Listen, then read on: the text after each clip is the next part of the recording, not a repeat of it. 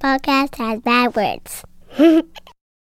Hello, simpletons. What's up, patrons? We're here with Ken Coleman. His new book is called From Paycheck to Purpose.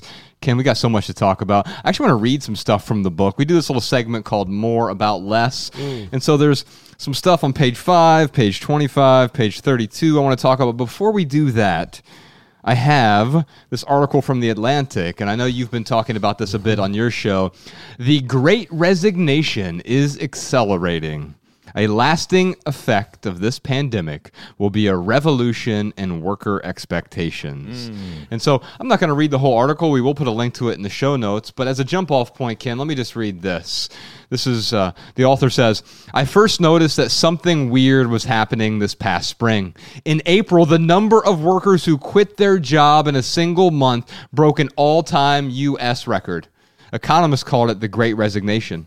But America's quitting spirit was just getting started. In July, even more people left their job. In August, quitters set yet another record. Is that the Great Resignation? It just keeps getting greater. And so it goes on to talk about nearly 7% of employees in the accommodation and food services sector left their jobs.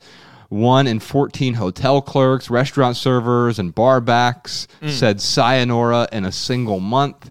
And there was a stat I read recently, Ken, that said 40%, this is from Bloomberg, a Bloomberg survey found that nearly half the workers under 40 said they might leave their job unless their employer lets them continue to work from home. Wow. Now, I don't understand it. I hate working from home. I have a daughter. And me too. It's not my bag. But I also understand there are people who want it, and I respect that. And if the work can be done from home, wonderful. In fact, our whole team here is like, we have to come in for this. We can't do this remotely. But like, if Sean is editing the episode at home, I don't care where he does. He can come in for that.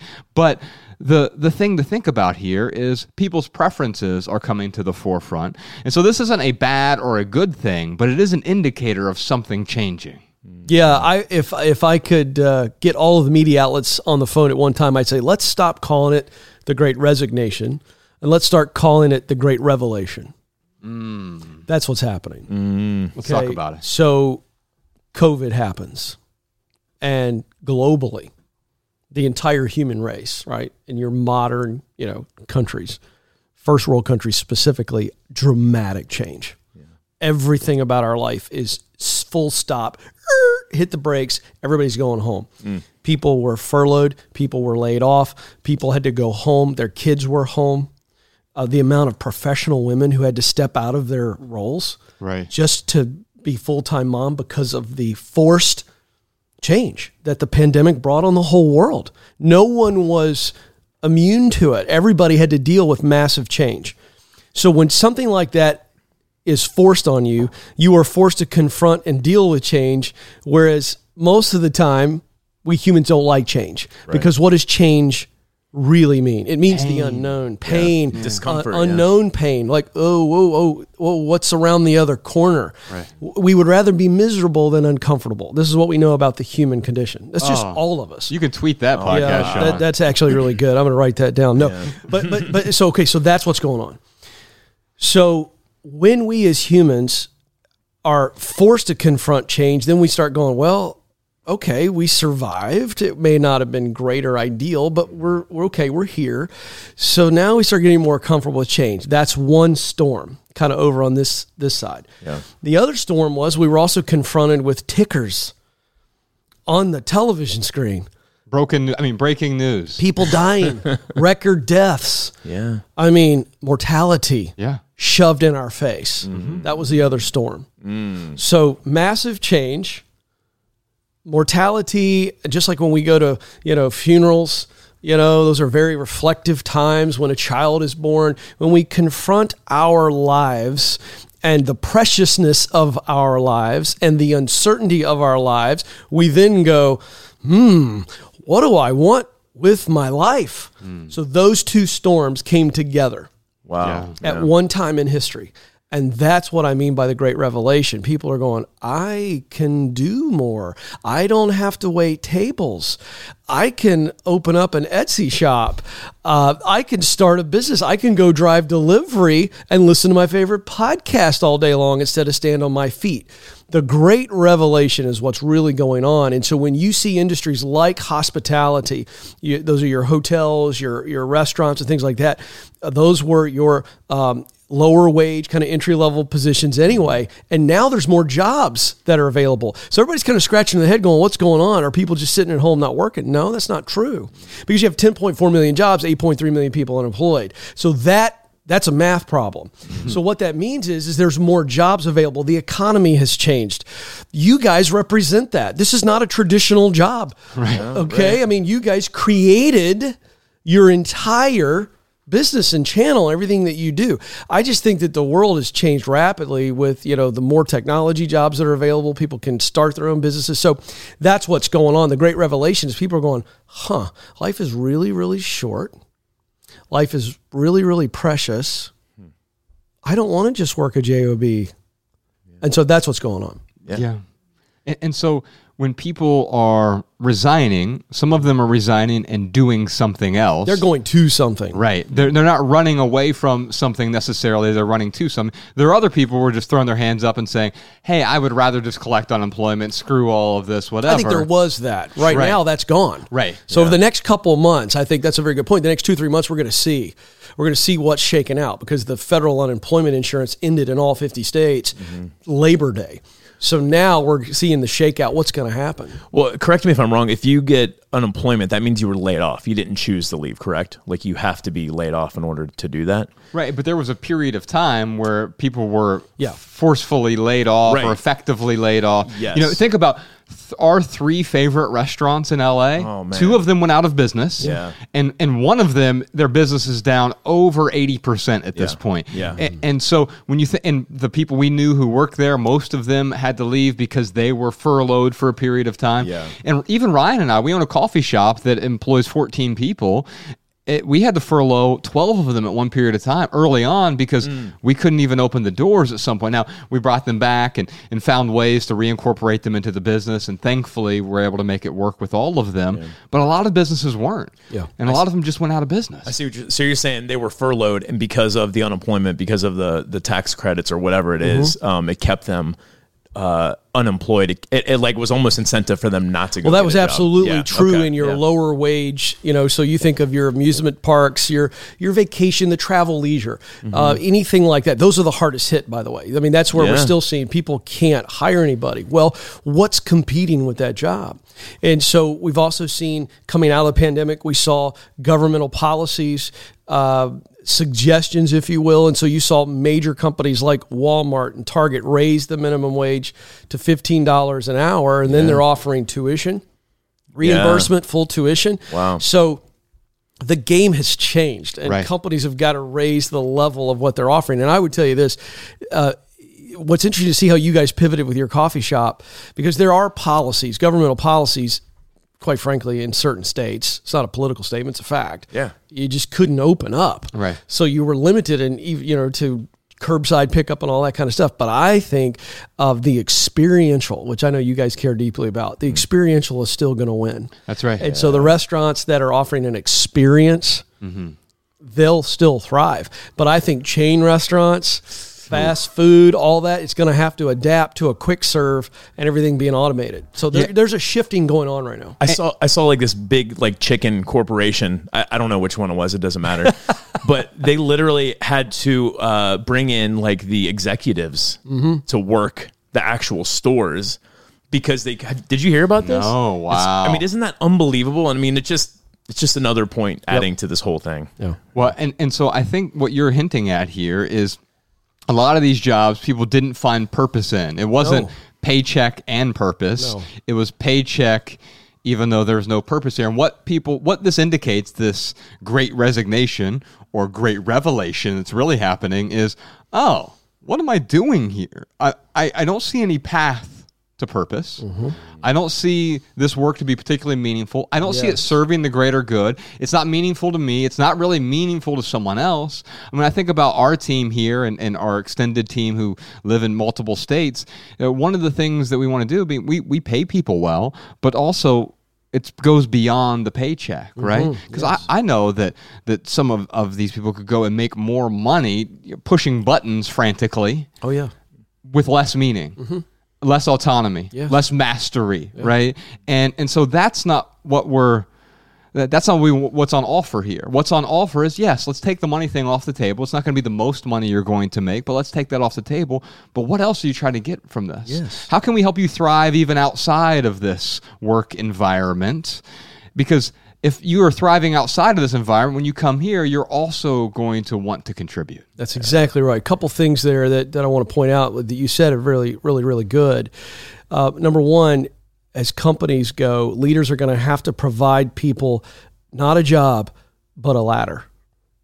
And so, I mean, you're going to have to develop these people. You're going to have to train them, not just for the job, give them other, resources so they can see that an opportunity with you is an opportunity to pursue their dream. Yeah. Okay, that's really important. It may not be the dream job, but it is on the ladder, or it represents a ladder. Because the reality is a lot of people, 4.3 million people left their jobs in August, setting a record again. And a lot of them are going for a higher paycheck, right? But at some point, you have to wrestle with the data from a new study that we're about ready to release. And I can tease this little stat. Nearly 50% of people would take a pay cut to actually do something that mattered to them. Yeah, that's right. And again, I mean, this isn't an opinion. This book isn't an opinion. This is an experience that I've lived and I know what the data says. So when people would consider a pay cut, what's going on there? And that again is we long to find meaning in our work.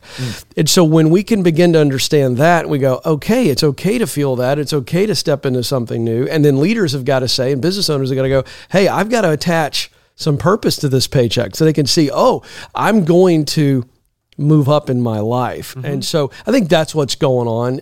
And people are just going, there's more. And they're trying to figure out what it is. Yeah. We literally took a pay cut to do what we do. Yeah, like a 90% pay cut when we first walked away from the corporate world. Yeah. But we're paid exponentially more in purpose. And so like you've been there. You've been in the soul-sucking corporate job. Without a doubt. Ryan and I climbed the corporate ladder, and ironically, I was in charge of 150 retail stores. And yet, like, it didn't feel, in fact, it felt the opposite of purpose. It felt like we were, scam is the word that comes to mind. Yeah.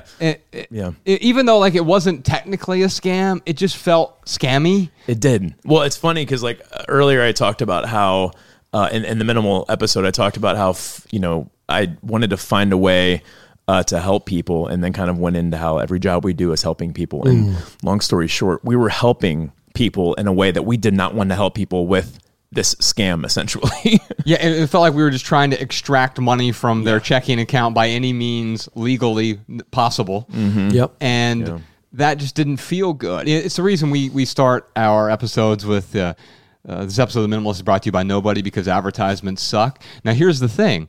There are maybe 2 or 3 examples of people who do marketing and advertising well that come to mind for me, and the Ramsey folks are one of them. And so it's because I was talking to Dave about this last time we were in town. He won't take on anything that he doesn't believe in himself, right? And now he's built up the trust and the cachet to be able to say, hey, look, I stand behind this. This is actually a company I use myself. And so Ryan and I can appreciate that because most people will say, well, yeah, I'll just take this penis pill here, or and it's fine. But whoever comes to me with a bag of cash, I'll be a whore for their product or service, right? Yeah.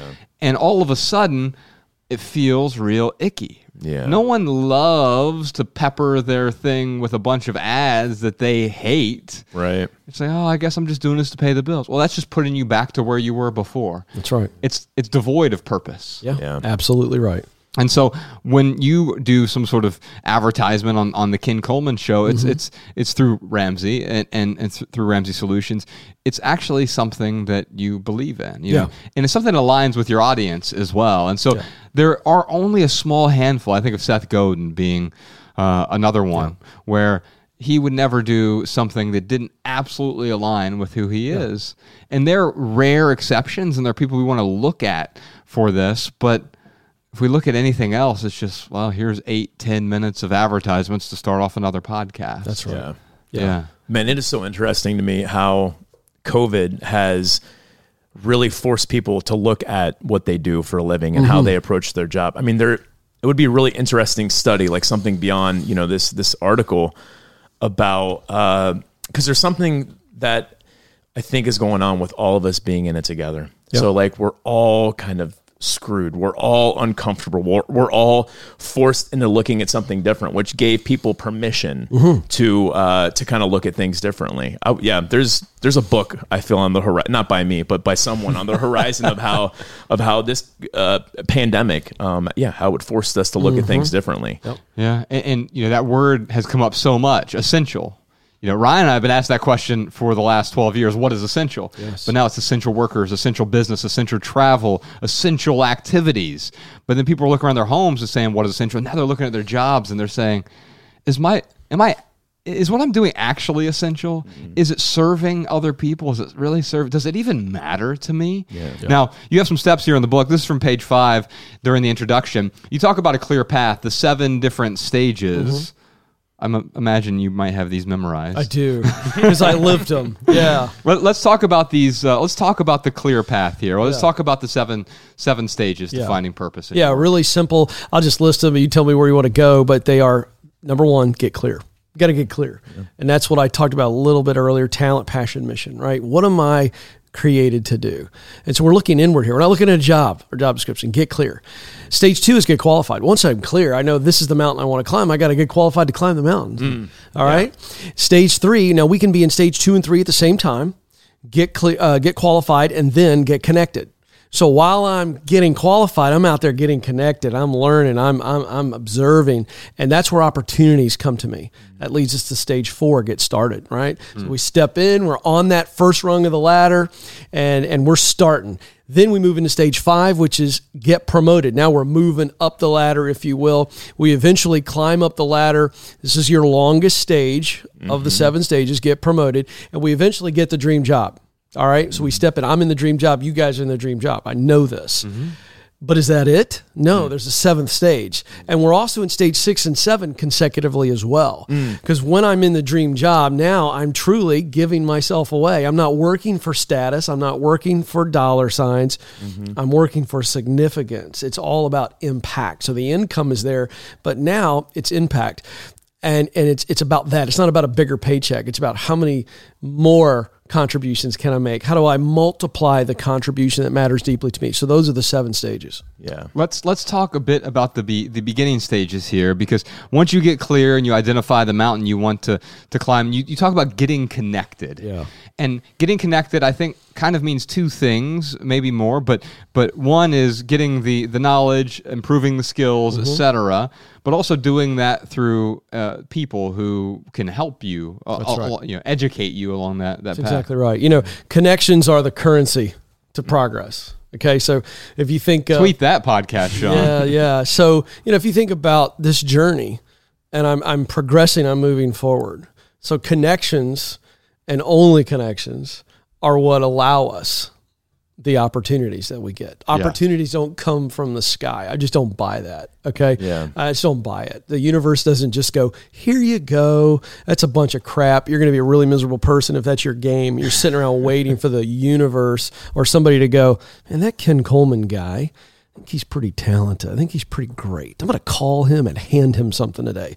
That never happens. Right. But this is as silly as that sounds, this is the mentality that a lot of people have. So I want to blow that up. So it is connections. It is, I am meeting people. And it's not being a relationship vampire either. right? That we've all seen at these networking events where you feel dirty and gross. Yeah. It's like speed dating on steroids, and everybody's there just to see who can they get something out of. How many You know business what I mean? cards can I And they're walk like away this, with? Yeah, it's this number right here. Hey, Joshua, how are you? Super excited about you, man. I want to know everything I can. And you feel really great until you realize Ken is just shaking me down to see if I have anything of value for him. And the minute that Ken realizes that I can't help him, he's doing this number. Yeah, that's great. Yeah, you're talking to me. I'm looking over here. I'm looking for my next victim. I'm a vampire. I suck the blood out of you, leave you in a heap, and I move on. That is not connecting. Yeah. Connecting is a posture of humility and hunger. You must have both. Humility means, hey, Joshua, I really respect you. Hey, Ryan, I've watched you. You're doing something that I maybe want to do, but I feel like you've got some knowledge or some wisdom for me. I need some facts, or I've got some scenarios and I'd love your input. Can I do coffee with you or a Zoom call or whatever? And I'm going to come prepared and I will not waste your time. But I know that's a lot to ask, but would you do that? That's humility and hunger in one question. And here's what I know. Yeah. Successful people, like good, healthy, successful people, they'll always say yes to that. You go, well, Ken, I don't have anything to offer them. Not true. You're offering them value. How do I offer them value? Because you made them feel valuable. That approach right there, you feel it. And successful people go, yeah, man, come on in. The water's nice. Yeah. Successful people, really, truly successful people who want to give of themselves, love people. Yeah. Okay. Successful people go, oh yeah, I want to contribute because you came at me with a spirit of humility and hunger. And boy, and then I make the most of that 30 minutes with Ryan, and I'm like, man, and you see me, and I've got my moleskin and my pencil, which is, that's my game. Yeah. And I'm paying attention and I'm taking notes. And then at the very end, I say, hey, are there any other people that you think I should connect with? Or where could I go? Some places maybe where I can observe and learn. And he's going to have something for me. Yeah. Now, Ryan may or may not do a whole bunch for me as it relates to other connections and opportunities, but I at least get knowledge and wisdom from him. And if I live in that posture and live in that discipline, now here's what I can tell you. It's all coming back. Yeah. So you want the universe to give something back to you? You better put something out there. You better get out there and live in your universe and connect. And connections lead to opportunities. And here's what I love about this philosophy. When you do what I just described on a regular basis, opportunities actually knock on your door. Yes. Because somebody thought of you, because you were top of mind, because of the way you handled yourself, the way you acted. So this idea of kicking the door down, it's all Hollywood and romanticized. It's a bunch of garbage. I found that when I try to kick doors down, two things happen. I hurt myself and others. Yeah. The one thing I'll say is, in that situation that you're talking about with sitting down with me with a moleskin and a pencil, you're giving me the opportunity to be a mentor. And I agree with you that successful people, they love to share their wisdom. They love to take on mentees. So if anything, when you're asking someone for help, you're asking them to mentor you, and most people will be receptive to that. I think about my little sister. Excuse me. She called me up and she's like, I really want to do social media. I want to manage, social media accounts. It's something I can do from home. I'm really good with Instagram and Twitter and, so forth and so on. And I'm like, okay. I was like, find a company that you want to represent and send them an email. Hey, I would like to talk to you about your social media. And at first, just offer to be an intern so you can gain experience. And I helped her craft a message. And, fast forward a year later, she now has different companies that she works for and that she's paying. But it all started with that asking for just for a little bit of time from someone. Yes. Yeah. And I think about my buddy in Dayton, Ohio. He's the CEO of the Better Business Bureau. Yeah. And man, it was just all about mentoring me. And it was very useful, and it got me other connections, so forth and so on. So you've got to ask. Like you said, the universe isn't going to drop something in your life. No. You at least got to ask. That's it. And it was never about you going to him and saying, hey, I need a mentor. That almost never works, by the way. Right. Because it's just like saying, hey, can you please commit 2 hours of your week to me every week? No. It's showing up for that first thing. If there's some sort of connection, sometimes there will be. Often there won't be. But if there is, then maybe there's a path toward mentorship. But it's not simply showing up and saying, hey, Ryan, I expect an hour of your time every week. Yeah, right. That's right. People reach out to Ryan every week because he's done a bunch of mentoring with folks. Hey, can you be my mentor? And the answer to that is, well, no, if you're just coming to me and saying, hey, I demand some of your time. One thing I want to add to this strategy is don't miss opportunities just to say yes to help somebody else. It has nothing strategic to do with purpose. Yeah. So I write about this in the book, and it was, to this day, it's probably one of the top 5 breakthroughs for me in my career, a very long journey. And as you know in the story, I was asked at one point, I'm in my journey, and I was running a small sponsorship company. We sold sponsorships for live events. We're pretty good at it. It was my day job. And I got a call one day from one of my clients. And I'll never forget, Angie said, hey, listen, would you do lunch with me and Elizabeth?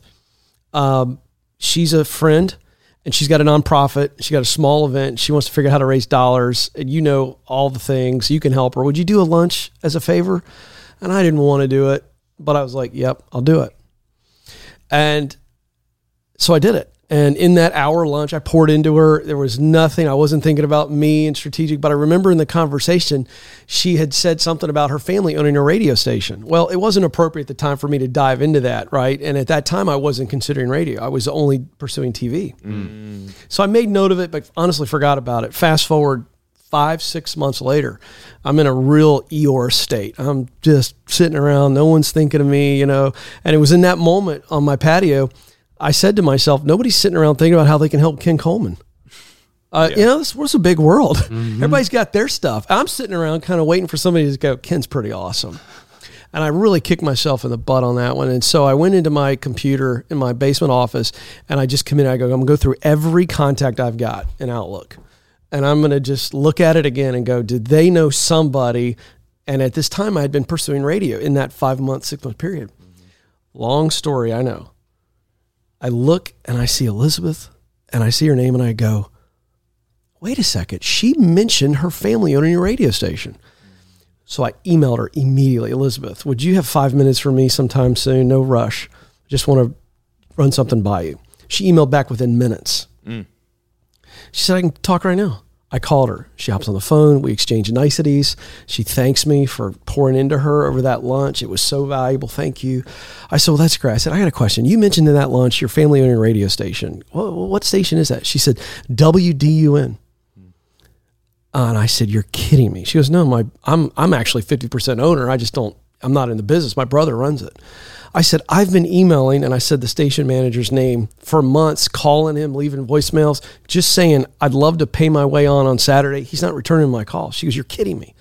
She goes, well, what can I do? I said, can you get me a meeting with your brother? I just want him to see me, ask questions. Am I a nut? And then I'm willing to pay my way on. I just need an audience. She goes, I'll have it set up by the end of the day. Wow. She did. 2 days later, I met with him, and I got on radio, and that's where I started my radio career. But it was because of a connection. And I just wanted to tell the story to say it's not always about the Ryan conversation. That's great connection strategy. But it's also what Zig Ziglar said so famously years ago. If you spend your life helping other people get what they want, you'll get what you want. And it is that example where and I'm not patting myself on the back. I'm saying I connected with Elizabeth. I helped Elizabeth. No intention at all. No expectation of hey, I'm going to help her just so she'll give me something later. That's not how contribution works. That's it. No. So it came back around. That's right. And she, to this day, the greatest connection in those early days for me, it was by far, still is. Wow. The greatest connection. And so I look back in that and I go, don't miss opportunities to give yourself away, even on the climb. That's right. When there's no foreseeable or strategic reason for helping, do it. You never know what's on the other side, what connection's on the other side of a contribution. Yeah. Yeah. It's almost like as much as you look to get from someone, look like how you can give to someone. It's going to come back. Yeah. Ken, on page 32, you talk about a purpose statement. Yes. Now, I've never written a purpose statement, so maybe you could walk us through this. That's fun. Yeah. So I was going to write a purpose statement, and I was going to bring it up with him too, and I was like, I think I'm going to do it live on the air. Oh, I love it. Yeah, if we had a whiteboard, we'll get a whiteboard. We'll do it. Yeah. So a purpose statement has 3 elements to it. Okay. And so we'll just start with what does the statement look like? Now you can change this up. So let's call this just nothing more than a template. But the template goes like this. I was created to use what I do best fill in the blank. To do work I love, fill in the blank. To produce results that matter deeply to me, fill in the blank. Now, that's as tight as it gets. Yeah. I'm just going to tell you, because I've spent countless hours trying to formulate the simplest template for people. Because if you can get that, if you can fill in that sentence, I'll do it one more time, then I'll break it down. I was created to use what I do best, fill in the blank, talent. To do work I love, fill in the blank, that's stuff that just fuels passion in you. To produce results that matter deeply to me, that's mission. Okay? So what we do is we have to get clear on talent, passion, mission, and then we can fill in the blank of that template. That's right. And so that's what I teach, as you know. We've got a get clear career assessment on my website that actually will do what we outline in the book. Now, we take you how to manually do that for yourself, which I kind of like the old school manual because I didn't have my own assessment. When I went through this at 33 years of age in a career crisis, totally switching gears, I did it on my own, moleskin and a pencil. Okay, so we teach it in the book. But once I get clear on talent, this is what I do best, very simple, people skills, and then your hard technical skills, right? So I'm really good at designing, whatever, coding, whatever. That's a hard skill. And then there's the people skills. And that's what you bring to the table. But I also throw character traits in there. And so that's what you do best. Those are the tools. Think of talent as your premium tools, right? You ever tried to do a handsaw? Oh, yeah. Versus the power saw? Yeah. Come on, folks. Yeah. Let's focus on talent. This idea that you got to work on your weaknesses, just going to put in a commercial here, that's a bunch of crap too. You'll spend your life being frustrated. Yeah. Okay? If I'm a 3 in something and I bust my tail, I may be a 5. Anybody pay for 5s? No. Nobody pays for 5s. So talent, premium tools, okay, passion, work you love. You got to really identify a task or a role that fills you up, okay? So I'll just make it personal. I love the task of creating content. I mean, man, I dig it. I dig having to develop content, to write a book, to create an outline first, and then wrestle through it. I love that. I dig it. I also love communicating publicly, right? I love coaching people one-on-one on the air. Those are tasks or a role that I'm playing. So when I think about those two roles, I mean, my eyes light up. I get excited. There's high emotion. And when I'm in the middle of that work, there's high devotion. You know, I had a 20-hour day yesterday. Yeah. Okay. Up early to do a national media hit. Then I did 3 hours of broadcasting. I had, 4 or 5 interviews about the book in that day. I'm going to tell you something. I was whooped. I'm whooped this morning, but I got the juice. Why? Because I love the work of communicating. But then here's the last piece. Results that matter deeply to me. I write this book. I do my show. I bring you guys on my show. Why? Because I'm all about transformation. The result I'm trying to produce is life change and transformation for people. I want people to know who they are and just be okay with that and be them, uniquely, greatly, just them. Yeah. That's my jam. So talent, passion, mission. So when you go through and you begin to identify, this is what I do best. You got a list. This is the type of work that fires my soul. I got the juice. And then these are the results that if I look at my day, even on a long, hard day, I go, it was worth it because of the contribution, the result.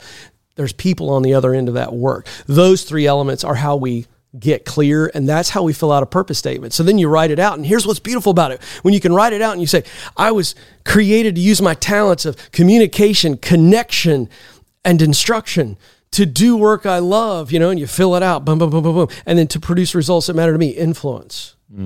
Okay. I look at that and I go, okay, it becomes the filter by which I look at every decision I make professionally. Yeah. And I can go look for a job, okay, on LinkedIn or wherever you want to go. And I go, does this job description, and then when I go to the interview process, I'm interviewing them. Because I'm going, does this job align with my purpose? And I'll just give you a very practical thing here. 75%. That's a rule of thumb. You ought to spend 75% of your day using what you do best, doing work you love, producing results that matter. Because there's just some stuff you got to do. Like I hate meetings. All right. I despise meetings with a deep, abiding passion. You know what I mean? I just don't like a bunch of meetings. But I have to sit in meetings. It is a functional part of what I have to do. So I get that question a lot. How do I know if it's a 75% rule of thumb? talent, passion, mission, if it's in alignment, then I got to tell you something, you're going to thrive. And what I'll tell you is, so like when we're on the road, for example, a lot of people use Things Tour. It's 22 hours a day of things that serve those 2 hours on stage. But if you can fall in love with those pieces, if you really enjoy, all right, I'm getting on the airplane, I'm sitting in my seat. Yeah. Wow. Oh, yeah. I get to do this. And this is required in order for me to do the other. I can't teleport onto the stage at the Wilbur Theater in Boston. Like, it's just, I have to go through all the other things. Oh, the bed is kind of creaky in this hotel. The pillow, it's all off. Like, all of these things, if you can learn to smile at the absurdity of the meetings you have to sit through and recognize, like, yes, this is all part of it, then it actually serves what you're doing. If you understand that this is part of the stew, and as you said, like, you don't want it to be the entire meal, right? Like, if you dislike onions, but like you have French onion soup, you found the wrong fit for you. Come on. And a lot of people are eating French onion soup 8 hours a day every day. Oh, this is so good. And I said this earlier. We would rather be miserable than uncomfortable. And so we'd rather keep eating that soup, this awful drivel, because we go, at least I know how it tastes. I guess it's better than nothing. Man. Well, we don't even want to try anything else. Yeah. What if I try it and it makes me break out in a rash? Or, like what are we talking about? So we're going to eat drivel the rest of our lives? And the answer is, if you aren't, most of us will, sadly. We'll just go, I'd rather deal with the devil I know than That's the right. devil I don't. There are an infinite amount of reasons and excuses to not do something. And we humans love to find those reasons, don't we? I'm tired of eating porridge. Yeah. Porridge man. is awful. Yeah. Nobody gets excited about porridge. At Milburn, talking about the tour, it just makes me think about how, I have to put things into perspective. Like, because I used to get on an airplane and it was like, oh my God, I'm on an airplane. This is so cool. And then you go to a hotel room, you're like, oh, wow, this is so awesome. This is so awesome. And now, like, after doing it for so long, it's like, gotta get on an airplane, gotta go to the hotel room. But I have to remind myself of those days when I was excited about it and why I was excited about it. And that sometimes helps me shift. But yeah, I mean, at the end of the day, you got to pay your taxes. You got to go to meetings. You got to do some things to get to that passionate work. And some of those things, though, in a long enough timeline, you can outsource many of those things, right? Yeah. Like we have Jess who handles our social media, right? Yeah. And we have Emma and Mallory, and Danny's not here today, but I don't really know what they do, but they're here. And that's great leadership right there, folks. They just showed up one day. Yeah. No, they actually add immense value to what we're doing. Obviously, podcast, Sean, Jordan, and the whole team.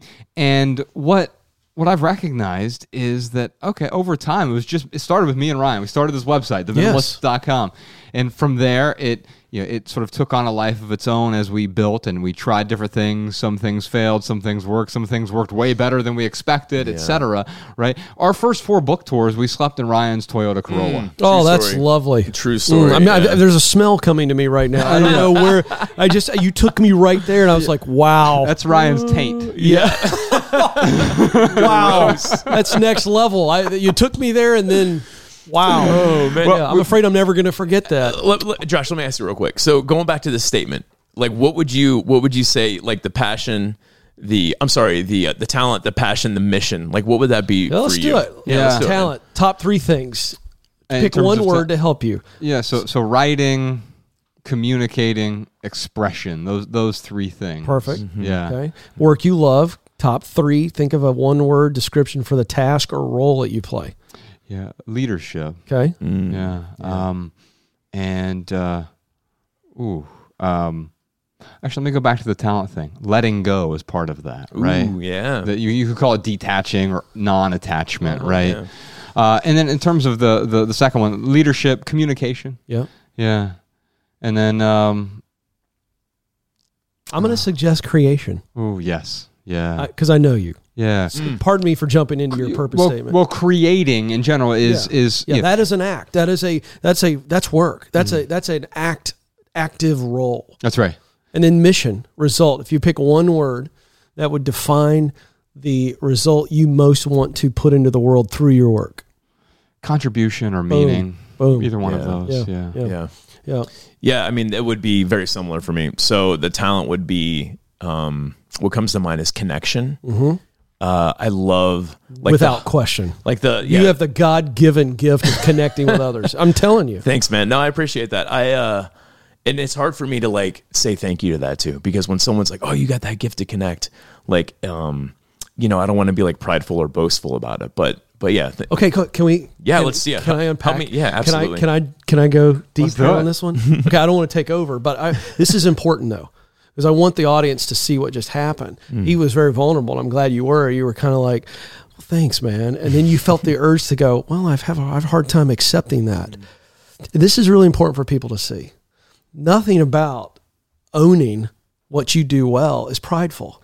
Now, walking around being an arrogant prick about it, that's not good. But where do we come off? What is going on with us to where we go, "Oh, this is what I do well." Owning that for the purposes of not bragging, but owning it for the purposes of going, yeah, I need to realize that, and therefore I need to step into that. Yeah. Do you understand what I'm saying? Because this is how I can contribute. Yeah, but there's something there. Well, I don't want to acknowledge it. And that just happens every day on the Ken Coleman Show. People have a hard time just saying good things about themselves. Yeah. Sure. I don't know where that comes from. I tell you exactly where it comes from. Where does it come from? It comes from a societal pressure, right? It's somewhere in our grade school. It's like, don't brag, don't talk about yourself, and then now social media has kind of created this weird thing where now we've gone the other side of it. Yeah. You know what I mean? Where everybody's like putting out this fake version or this super shiny version of themselves. But I think there's something in our humanness where we are good. And we don't want to be prideful. It comes from a good place. But we've also got to see the underbelly of that good thing. This idea of being humble is in all of us. Yeah. It's a good thing. And I think just it's who we are. But then we got to be careful not to let it flip over on us and go, wait a second, there's a difference between walking around telling everybody, "Hey, I'm Ryan. I connect as good as anybody on the planet. Watch me." Well, of course you don't do that. But there is you owning it to wake up every morning and go, "You know what? I've been given a gift. Yeah. And I'm going to use that today." I'm going to, Big difference. I need it, like, intellectually, I'm there. I need to, like, own it. Yeah, I need to own it. Well, it's interesting. Like, if you look at my social media, like, I don't have any selfies. Maybe there might be one selfie, but like, even putting a selfie up feels, boastful, prideful. Look at me. Well, that's fine. Yeah. That's fine. But I'm okay with that. Yeah. I wouldn't dig into that for a second. Okay. That's personal preference. Yeah. There's a difference between you going, I need to not like conditionally respond to somebody. When somebody says I'm a great connector, go, "Thank you." Yeah. And in that moment go, man, and appreciate grateful it. that I'm good at that. Yeah. Like, let's just own that. Rather than me prefacing it with, Yeah. You don't need to like now talk me out of it. right. I've already observed it. So I want to point that out because that's in all of us. No, I appreciate that. Yeah. No, because I need that for sure. Step into the giftedness, shine, like be the butterfly, come out of the cocoon, because the world needs it. That's right. Yeah, I love it. Yeah. So, connecting with others. What I was going to say is that the hug line that we used to have, pre-pandemic. Oh yeah. That was like the favorite part of what, for me, of what we did, because I mean, it's unbelievable how just the pain that people experience. Yeah. And they show up in the hug line, and a lot of them just want to, get a picture taken with Josh and Ryan, but some of them are really going through some like major pain. Sure.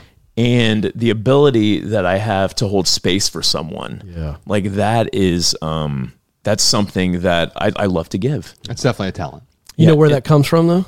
I'm also going to say that that's passion for Ryan, because I know a bit of your backstory. I assume your audience does. Yeah, absolutely. Comes from pain. Oh yeah, it absolutely does. Yeah. Listen, let me tell you something. Yeah, because I've been there. Yeah. Listen, when you're going through this exercise, whether you do it mandating of the book, or you just decide to do it on your own, with basically what we've taught today, we've given away the secret sauce. It's open source. If you're having a hard time identifying specifics around passion, work you love, go back to your past, go back to your pain. Ooh, because I'm telling you, there are clues.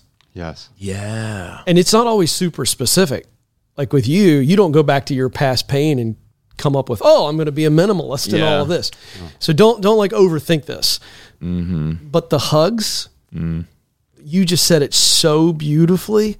You have a space for people. That space comes from your past. And I'm sure you've done the research, because I love all y'all hugging and stuff, and I love it. The research shows that there's an actual transfer of energy. It's an actual physiological response that happens in the moment when you hug. Yeah. Go do your own research on that. Yeah. It's unbelievable. Yeah. It's it's almost a medical and emotional response. And it is and I'm not some spooky, kind of new age guy. I'm just telling you, that's a fact. Yeah. It's a physiological energy transfer when we hug. Even in the brief, when I hugged your team, it's like I don't know them very well, and I wasn't, trying to have a space for them. I was just like, oh yeah, come on. But there's a little bit of a jolt. So I love that, man. Yeah. And so there's purpose. Yeah. There's passion right there. Yes. Yeah. It's a transfer. You're not only talented at it, but you actually love doing it. You love seeing people. You love hearing people. That's your jam. Yeah, absolutely. And then I guess like the mission part of it is just to help people heal. And that goes back to my pain too. Because like I've been able to heal from a lot of that pain. Yeah. And the best thing I can do with that knowledge is like transfer that to others and be like, hey, I've been there. I've had pain like that. Yeah. I love it. I'm gonna have to like write this out and like stick it on my mirror or something so I can see it every single day. That's beautiful. We have a bunch of surprise questions. Emma, the immigrant. Let's start with Jen. How do you know that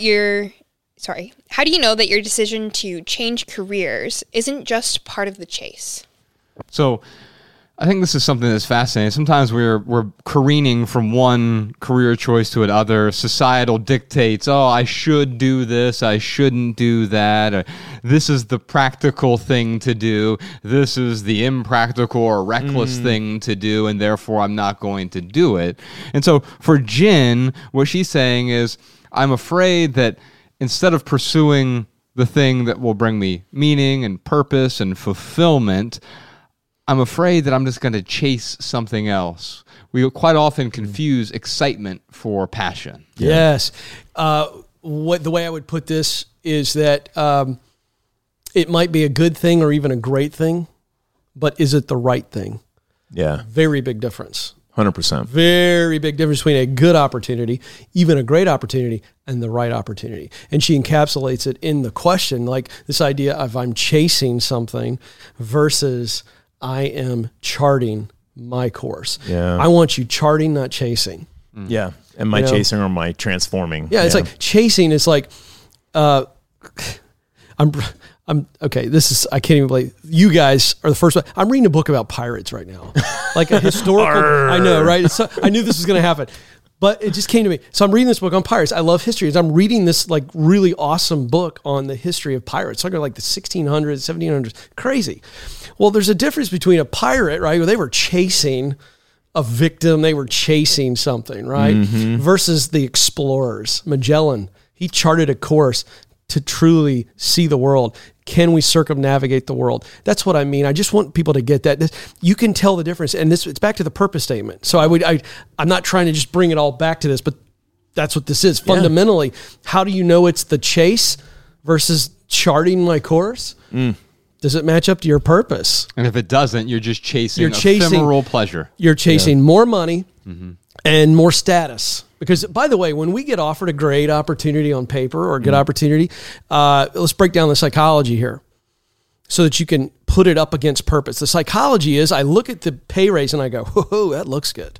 Oh, that's more money in my bank account. That's transferable. I can see this looks good. And then it feels good, right? Oh, they want me. This company wants me. Now, that's fool's gold. Yeah. If it's not on purpose. Now, it can be on purpose. But when we get an opportunity for more pay and more promotion, you better line it up with your purpose statement. Because if you do not, I promise you, those two feelings I just described will wear off.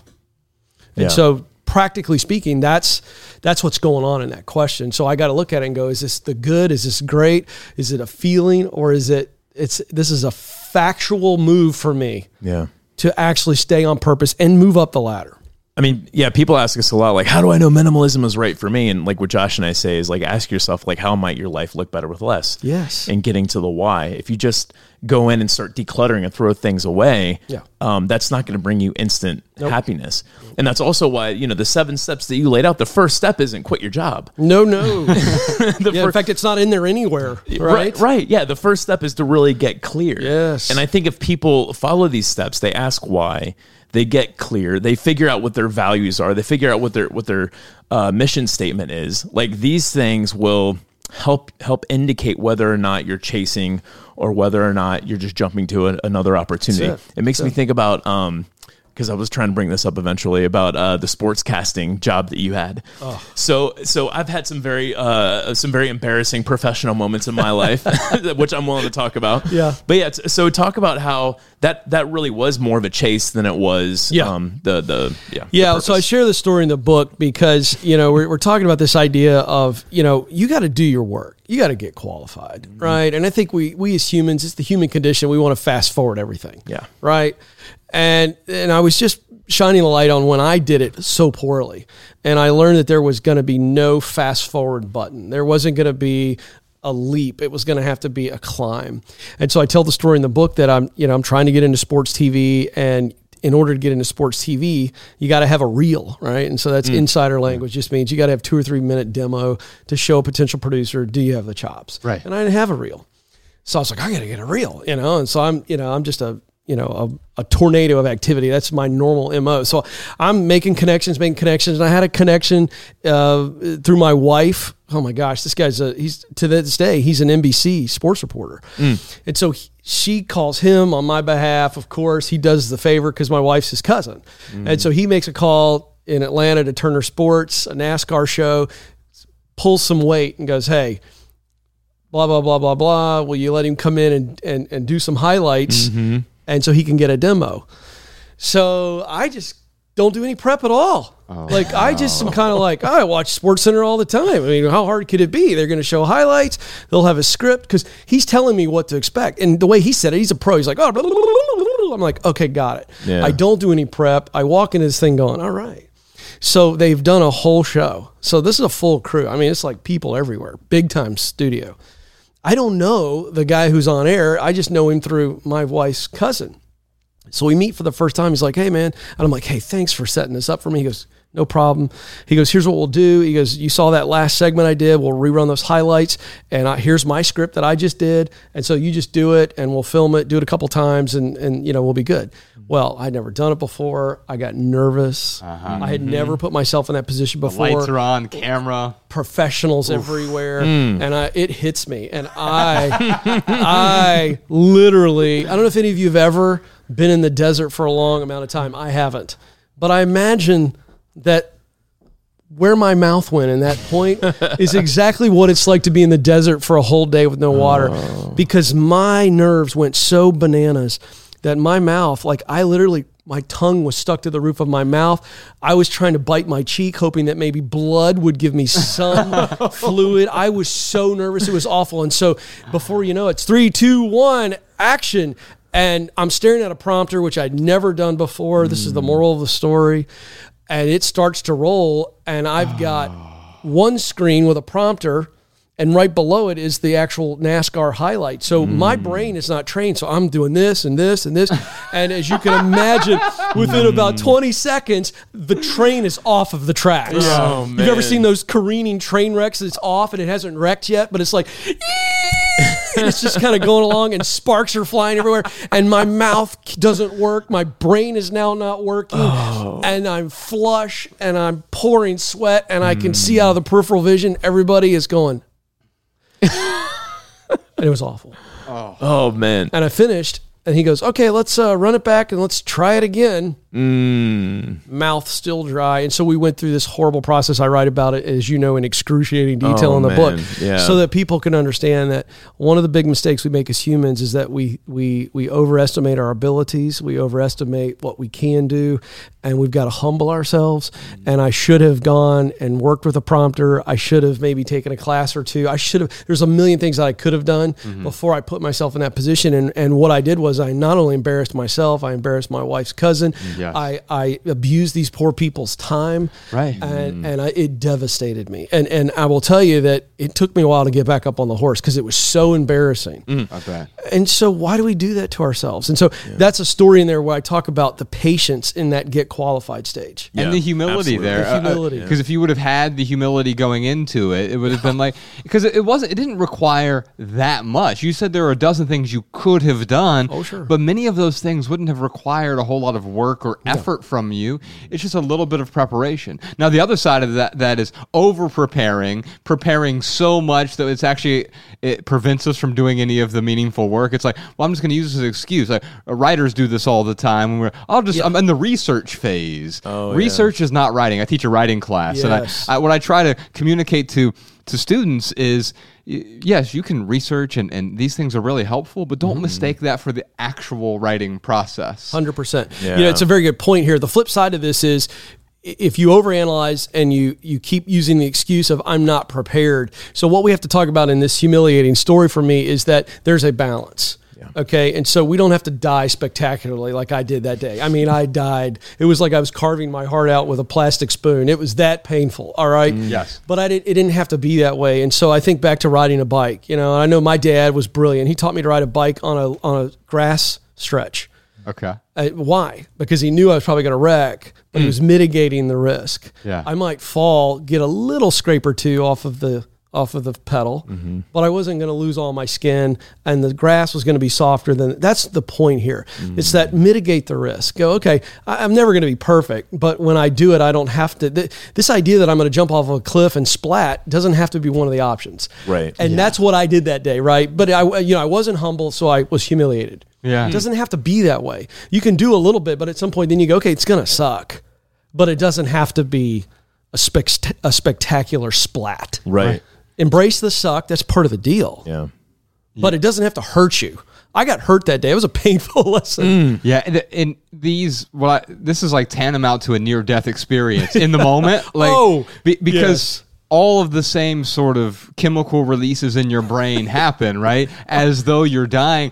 But I'll tell you that the most profound lessons in my life are these types of experiences. Yes. Yeah. Now, the key to that, though, is course correcting afterward. That's correct. And not allowing the crash to now determine the future. The crash is like, okay, well, now I get up and you know what? I didn't actually die. Yes. And so I can move forward with this lesson. Yep. Yeah. What did I get from this? That's true. Yeah. Oh, Viscerally got from this. man.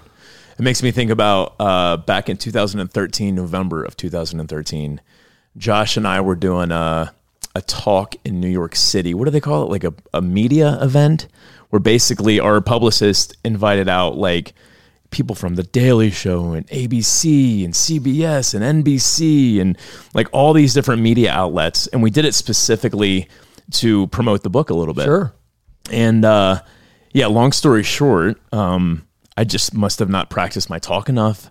I mean, I practiced it a lot and like I was nailing it. But when you're in front of people, let alone people who are deciding your fate with whether or not they're going to put you on their network or not, man, I think I skipped over like a page or two. I just totally went blank in certain areas. It was one of the most embarrassing things I've ever had happen to me. But I'll tell you from that, I did learn, okay, like maybe I practiced, for 40 hours. I need to practice for 80 hours. Yep.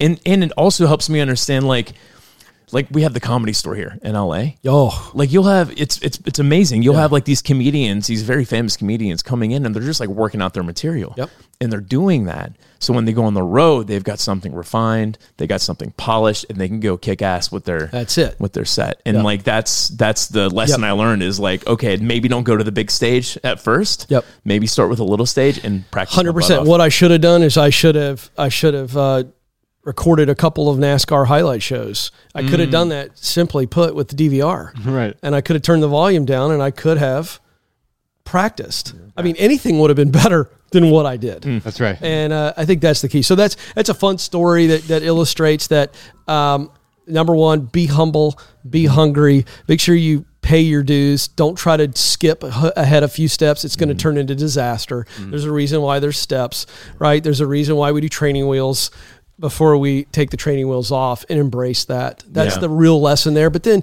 to your point, Josh, failure's not final. Yeah. Here I stand today, right? Because I failed a lot. Yeah. And that's part of the deal. And this is where the magic really happens when people listen to this story and, they're putting themselves in your shoes and they're like, oh man, I would be so embarrassed. But like they're learning from this thing that you went through where, your book isn't Well, I woke up and I started winning. Just one day I looked at my wife and I said, honey, today we're going to win. And then tomorrow I won. Right. And it was a series of kind of making yourself uncomfortable, failures and successes. Come on. But that's really where people get the most out of I think your book is like, it's these stories, your lessons that you learned along the way. Yeah. Well, there's no question that these 7 stages, they came to me years later. Okay. So 2.5 years ago, I came up with the 7 stages that we now write about in the book. But all I did is try to formulate a very simple, clear path. For anybody, if they want to lose weight, if they want to win in their marriage, they want to resurrect something in their life. They want to go from here and there's a gap to here. What I now have learned from Dave Ramsey, one of my mentors, is that people need a clear path. They need to see that it is doable. Yeah. Can I actually climb the mountain? And the answer is you can. And so the 7 stages came from one day on the beach. I was struggling to come up with a clear path, and I was on vacation, and I went early to the beach before the wife and kids were up, and I sat literally right on the edge of the ocean. It was just kind of trickling in on my ankles, and I had my moleskin and pencil, and I asked myself, Coleman, how would you describe the path to purpose and meaningful work and fulfillment to a 17-year-old kid? And I'm proud to say that these are as simple as it gets. Get clear, get qualified, get connected, get started, get promoted, get the dream job, give yourself away. So I've lived it, and I can tell you that it works. It really works. Yeah. We have a question here from Isaiah. How do you know if your passion is strong enough to become a career you enjoy and not something you lose passion for once it's expected of you every day? I love that. Yeah, because oftentimes we try to turn our passion into a career. We end up killing our passion because it turned from something that we love to do to something now that we have to do to make money. Yes. So the way I would answer that is, because I don't get to go back and forth here. So I'm used to going back and forth and digging behind that question. So I'm going to give an answer that's going to seem general, but it actually will allow him to apply this. First, we look at, is it a full-time gig? Can it be? I don't know. So you've got full-time passion, let's call it that, work you love. Then you got side hustle. And it's just a work of love, I tell people all the time, you can be in a day job if it's an okay day job, but then you're spending 20 hours a week on this true passion, and you're truly giving yourself away. It's not for money, or if it's a small amount of money, I'm game with that. There is I'm not putting people in a formula. So in this situation, he has to determine, can I turn it into a full-time gig? Right? Because there's a lot of kids that show up on American Idol with a passion for music and they suck. And no one's going to buy their album or go see them play. Yeah. So is it a hobby? Right. Is it a side hustle, or is it a full-time gig? Those are your classifications. Now those kids, real quick, because I think this is key, because you have a passion for music, and it doesn't mean you have to be the singer. Maybe you can be a producer or engineer. There's something that is adjacent to that. Yeah. I just turned 40 this year. And you look fantastic. Well, why, thank you. Yeah. I'm still trying out for the Utah Jazz. I feel I got one more year that they might accept me, right? Yes. Now, here's the thing. Like, if I was delusional and thought, well, that's the only way to then participate in basketball, well, then, of course, that would never work out for me. But, of course, there are a million other things I could do. If you wanted to be a sports journalist, if you wanted to be a trainer, you could be a ball boy. Like, whatever it is, these things are adjacent to the thing you thought you wanted to do, but they put you in that same atmosphere.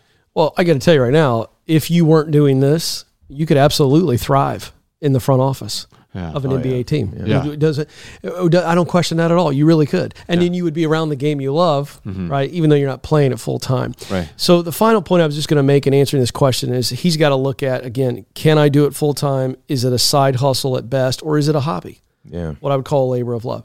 But you've also got to say, because buried in there was a really deep question, how do I make sure that I don't lose the passion for it? And that's a really good question. And it gets back to the why.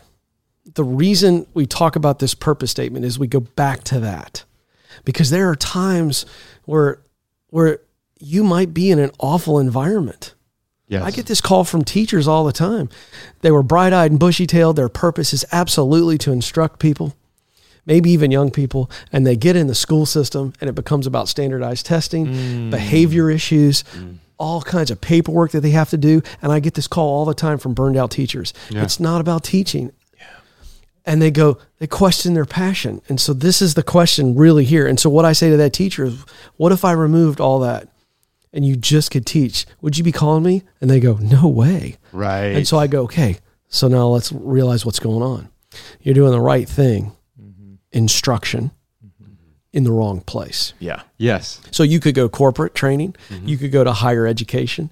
You could start a business where you're doing online education and you create your own model. Okay, so that's the thing. And so what we've got to do is we always remember the why. And in those moments, I ask those teachers, why do you do what you do? Why'd you get in it? Because I love pouring into kids. I love instruction. I love creating the lesson plan. I love delivering. I love seeing the eyeballs go off. I love mentoring the kids that are struggling. You see what I'm saying? There's a why there. And so to this man, I would say if it is truly on purpose, go back to the construct, then you might have times where you are discouraged. Right. Yeah, you're in a toxic environment, but your passion didn't just go up into the sky. Yeah. It's still there. It's covered up by the been toxicity. Covered up by all kinds of things, being overwhelmed. Yeah. Hello, bored. You need a new challenge. Same passion, next level challenge. So all those things. So if you go back, you retreat back to your why. And it's that purpose sentence. And you retreat to the why. And you remember, it's always going to come down to people who have a problem or a desire and a solution that meets the problem or the desire. Yeah. That's always it. Get back to the why. Amen. That's beautiful. Yeah. So this reminds me of podcast Sean. He's a English teacher and in a previous life, and all the same things you talked about, the standardized testing and the discipline problems and the administrative issues, etc. And then he worked his way into corporate training, and it's a completely different world doing that. Now, it may come with its own problems depending on the corporation, but it wasn't about, I'm not passionate about this thing. And now here's the cool part. It's like, that's one thing he's passionate about. He's also really passionate about editing. And so he's a super talented editor. He edited this book, Love People Use Things. And in terms of audio, he's really passionate about doing this as well. So there can be multiple passions. And you're actually making me think, Ryan, you talked about the side hustle thing earlier. Yeah. I just realized, right, that's the first time I've ever realized this. Like, we don't have a full-time hustle. We just have a bunch of side hustles. 100%. Our podcast is like, it's not a full-time thing. Our writing is not a full-time thing. Touring is not a full-time thing, right? Even leadership or running an organization, it hasn't been a full, it's just a bunch of like 5 to 20 hour side hustles we've sort of cobbled together. Not one of them would sustain us or our team. But these are individual things that we're passionate about. And we get to do like, I'm still, you talked about the purpose statement earlier. I'm passionate about communicating and expression. Well, there are various vehicles that you can use to do that. Yes. It's video, it's audio, it's writing, it's live on stage. It can be one-on-one mentoring. There's so many different things that you can do that serve that passion, that give you that sense of purpose. That's right. Yeah. No, I thought about that too, man. How the way that this would, the work that we do, the way it would kill my passion for what we do is if I had to think about, okay, I want to do X, but how am I going to make money from that? Like that's not a question we ask before we do something. Yes. We don't want to sit here and pretend that money isn't in the vehicle, but it certainly isn't in the driver's seat. But the fact that we approach things from, here's what we want to do, here's how we want to communicate, here's what we want to communicate, here's how we want to communicate it, and then we focus on that. And then from there, we realize that, okay, there's going to be a way for us to monetize this somehow. Because ultimately, when you add value to people's lives, like they're going to find a way to reimburse you. They're going to, without question. Yeah. I've got a friend who's a Jewish rabbi, and he talks about that when you serve people well, love people well with your work, the contribution you give them, they give you certificates of appreciation. Yeah. That's beautiful. Isn't that great? That's so good. And you guys know this. I'm preaching money and meaning. Amen. I'm preaching income and impact. Because here's the thing. When you do what you love, let's go back to these glorious men and women that deserved hero status. And those are teachers. The median salary, okay, in the United States is $60,000. So I would suggest to you that when you are doing what you were created to do, you will make enough income. Yeah. They live, but they're also, as you know, we did the largest millionaire study in the history of the world at Ramsey Solutions. The third largest group of self-made millionaires are teachers. Yeah. How is that possible? Because they live on less than they make. It's enough income, and they're investing and saving over a long period of time. So I just want to drive that message home. I'm all for income, but you and all three of us know people that are 7-figure earners that are miserable. Oh, and that are broke. Oh, man. On top of that, because they're miserable. Yes. The reason they're broke is because they're miserable and they're trying to fill the hole with the Lamborghini and the stuff and the 4 golf memberships and 3 houses because they're trying to keep up with everybody else, and they got the income they see everybody else doing. They go, oh, I've got this hole in my heart and I'm going to do this. And I would suggest to you that almost every one of them, if we were to do a deep dive interview, they were really good at what they do. Talent is not enough. Yeah. If you don't have the passion and the mission, which is the heart, the equation I've been preaching, which is the foundation of everything I do, is talent, passion, mission must all 3 be in alignment. Absent of alignment, what's missing is always the heart. Yeah. The talent is not enough. You can go make a bunch of money. You'll have affairs. You'll get into drugs. You'll go broke. I'm just telling you. Or you'll just be a cold, miserable soul. And yet you show me somebody who's got the heart engaged, the passion and the mission. See, that's all heart. That's all heart. Yeah. Well, you talked about money and meaning, but we get confused when we conflate them. And we say, oh, it's the money that will give me some sort of meaning. If I just make a bigger paycheck, if I just have the promotion or whatever. And Ryan and I will sometimes talk about when we were climbing the corporate ladder, there was a time where I took a job I didn't want to take because it was offered to me. I was performing so well in this one job that I did find some purpose in. And it was, it'd be career suicide. It'd be dumb not to take this promotion. But it wasn't really a promotion. It was a demotion in every meaningful way. It was a distraction. Oof. Yeah. It distracted me. Shiny. Yes. Remember I talked about the emotions? Yeah. Looks good financially, feels good emotionally. It's a distraction. Right. Yeah. It's a mirage. Do you remember growing up watching Saturday morning cartoons? And I remember this great scene. Daffy Duck is in the desert, right? And he's tongues hanging out, dragging along the sand. And he looks up and he sees this beautiful oasis in the middle of the desert. And his little duck legs turn into like wheels. And he's like, and he jumps up in the air and he does this beautiful Olympic swan dive. And moments before he dives into the water, what happens? Disappears and he just goes beak deep into the thing, boing, boing, boing, boing, boing, in the desert. God, that's what happened to me. Yeah. That's it. It's a mirage. It's a distraction. Yeah. Purpose, our purpose statement allows us to delineate between the distraction and that those promotions, they're distractions. That's right. So we have a question here from April. How do you reconcile a job you do that is no longer in line with your political beliefs, but is one you are good at performing? Let me take a stab at this real quick. So I think quite often our beliefs are the problem here. Why do I need a job that aligns with my... Unless you're a political scientist, and even then, it would probably make sense to take something that doesn't align with your beliefs. Our beliefs often get in the way of the truth. Now, maybe you're working somewhere where they're forcing you to do certain things that are outside of your values. That's a different thing, but that's not what the question is saying here. April is saying, hey, this job doesn't align with my political beliefs.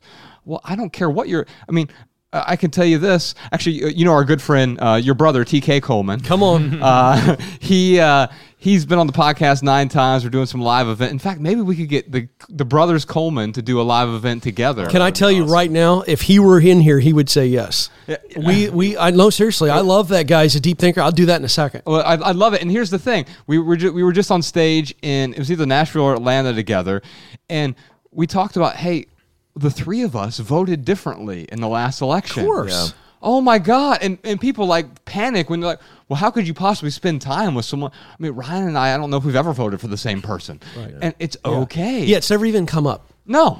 I love you guys. We have so much shared values. It doesn't matter who you voted for. Because it really doesn't matter, because I actually know you guys to be very decent, great human beings that I have more in common with than I have not in common with you. That's right. I think you're making a really good point. Here's what I'd say. You ready for the pithy response? Let's do it. Good luck.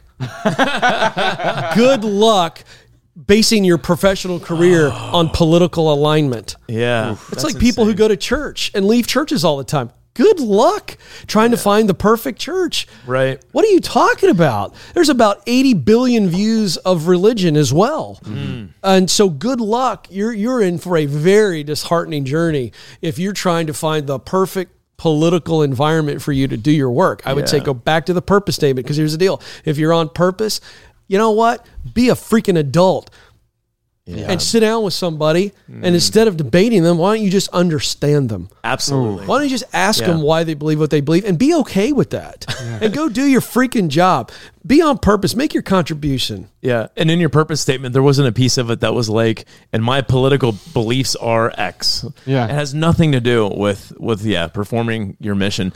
Even if we could wave a magic wand for April and be like, here you go, poof, like you're in a job and all the political beliefs match up. Let's say we could do that. Sure. It's actually doing a disservice for April. Come on. Because she's in this bubble. She's not seeing other perspectives. So I totally agree with you. Like, look at this as an opportunity to really get to know humanity in general. I mean, I was in Missoula, Montana. It's very easy to be in a bubble there. And I realized at a certain point, I was like, oh, wow, like I need to seek differences of opinions because that's actually going to give me a deeper understanding with people. And when you can understand people deeper, you can connect with them better. That's it. I would say values, yes. You need to have some alignment with values. Not everything, but you need to have some alignment. Your values and the company values should be in somewhat of alignment.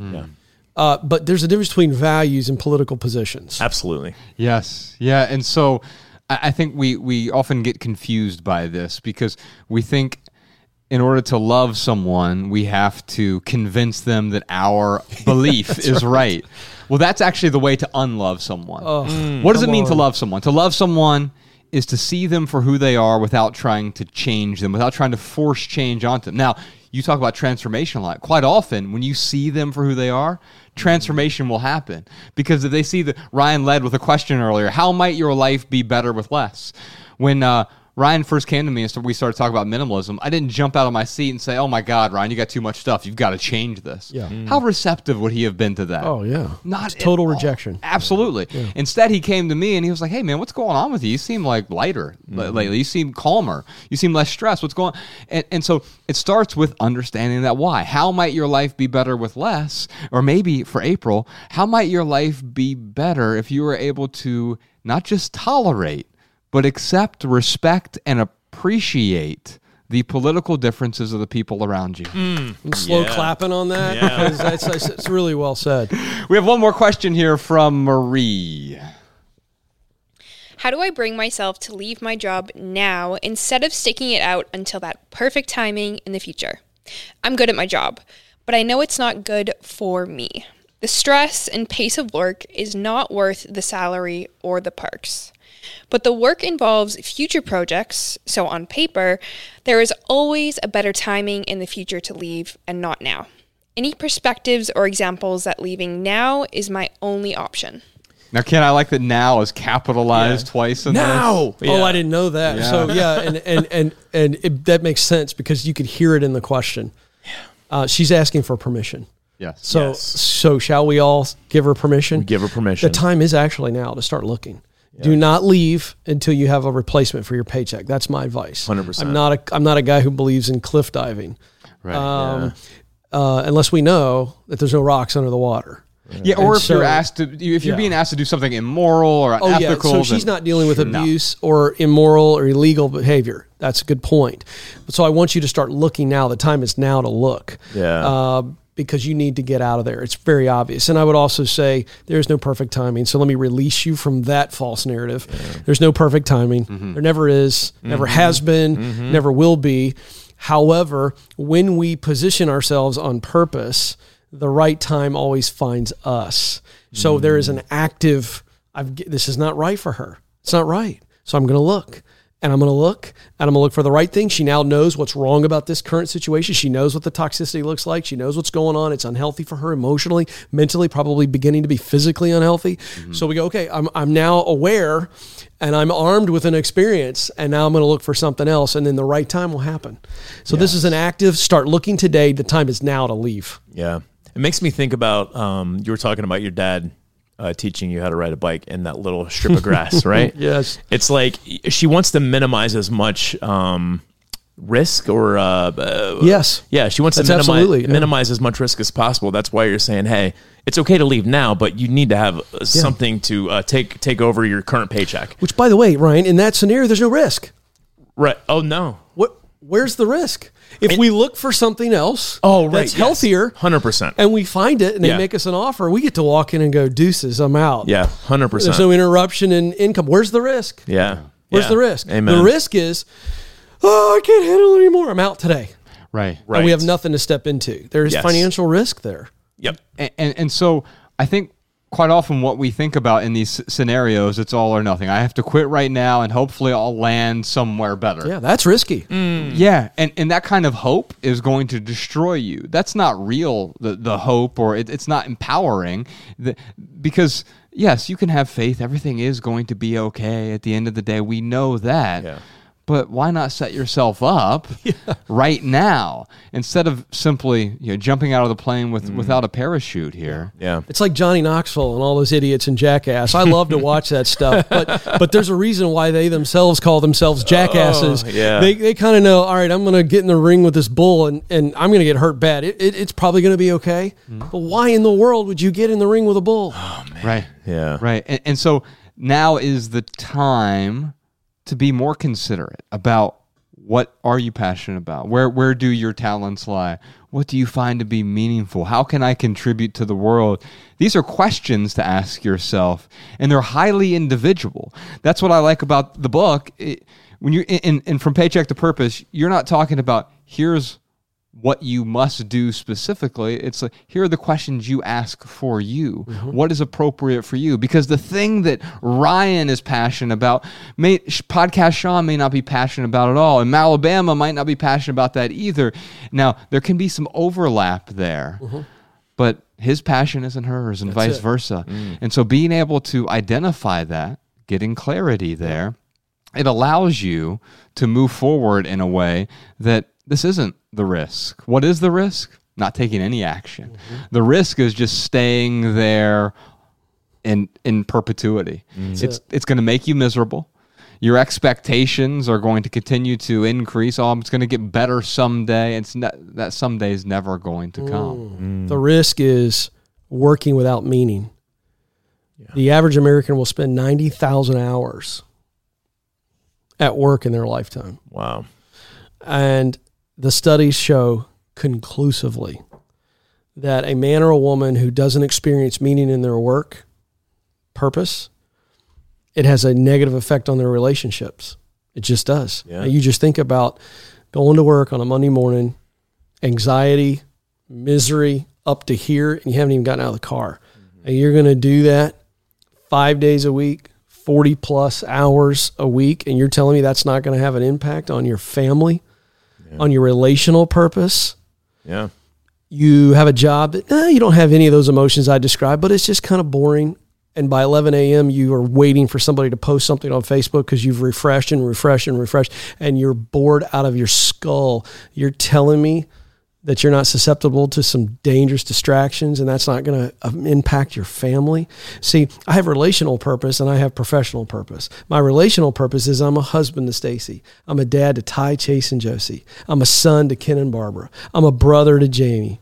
I'm a coworker to all the people at Ramsey Solutions. That's my relational purpose. But if you are miserable or you lack meaning, here's the slippery slope. My job doesn't matter that much. Can't wait for Friday. Drink my face off at happy hour. Sleep it off on Saturday. Do as much as I can on Saturday, Sunday, and then Sunday night. Oh, geez, I got to get myself up for another week of this mundane or miserable. Okay, now watch what happens. I start to think my job doesn't matter. Maybe I don't matter. Now we're talking depression. We're talking suicide. This is rampant, folks. Yeah. And I'm not trying to bring us down. I'm just saying, if you are trying to separate purpose in your work from purpose in your relationships in life, you're missing it.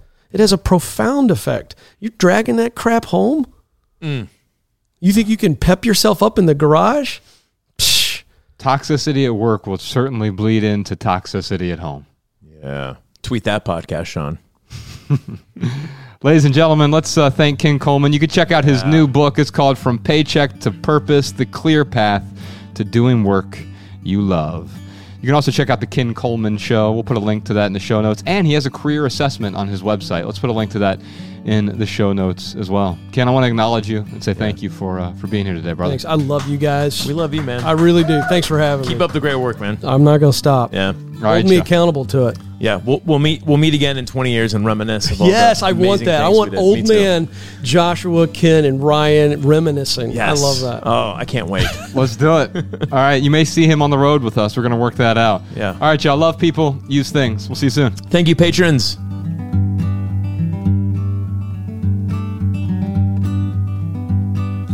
Every little thing you think that you need, every little thing you think that you need, every little thing that's just feeding your greed. Oh, I bet that you'd be fine without it.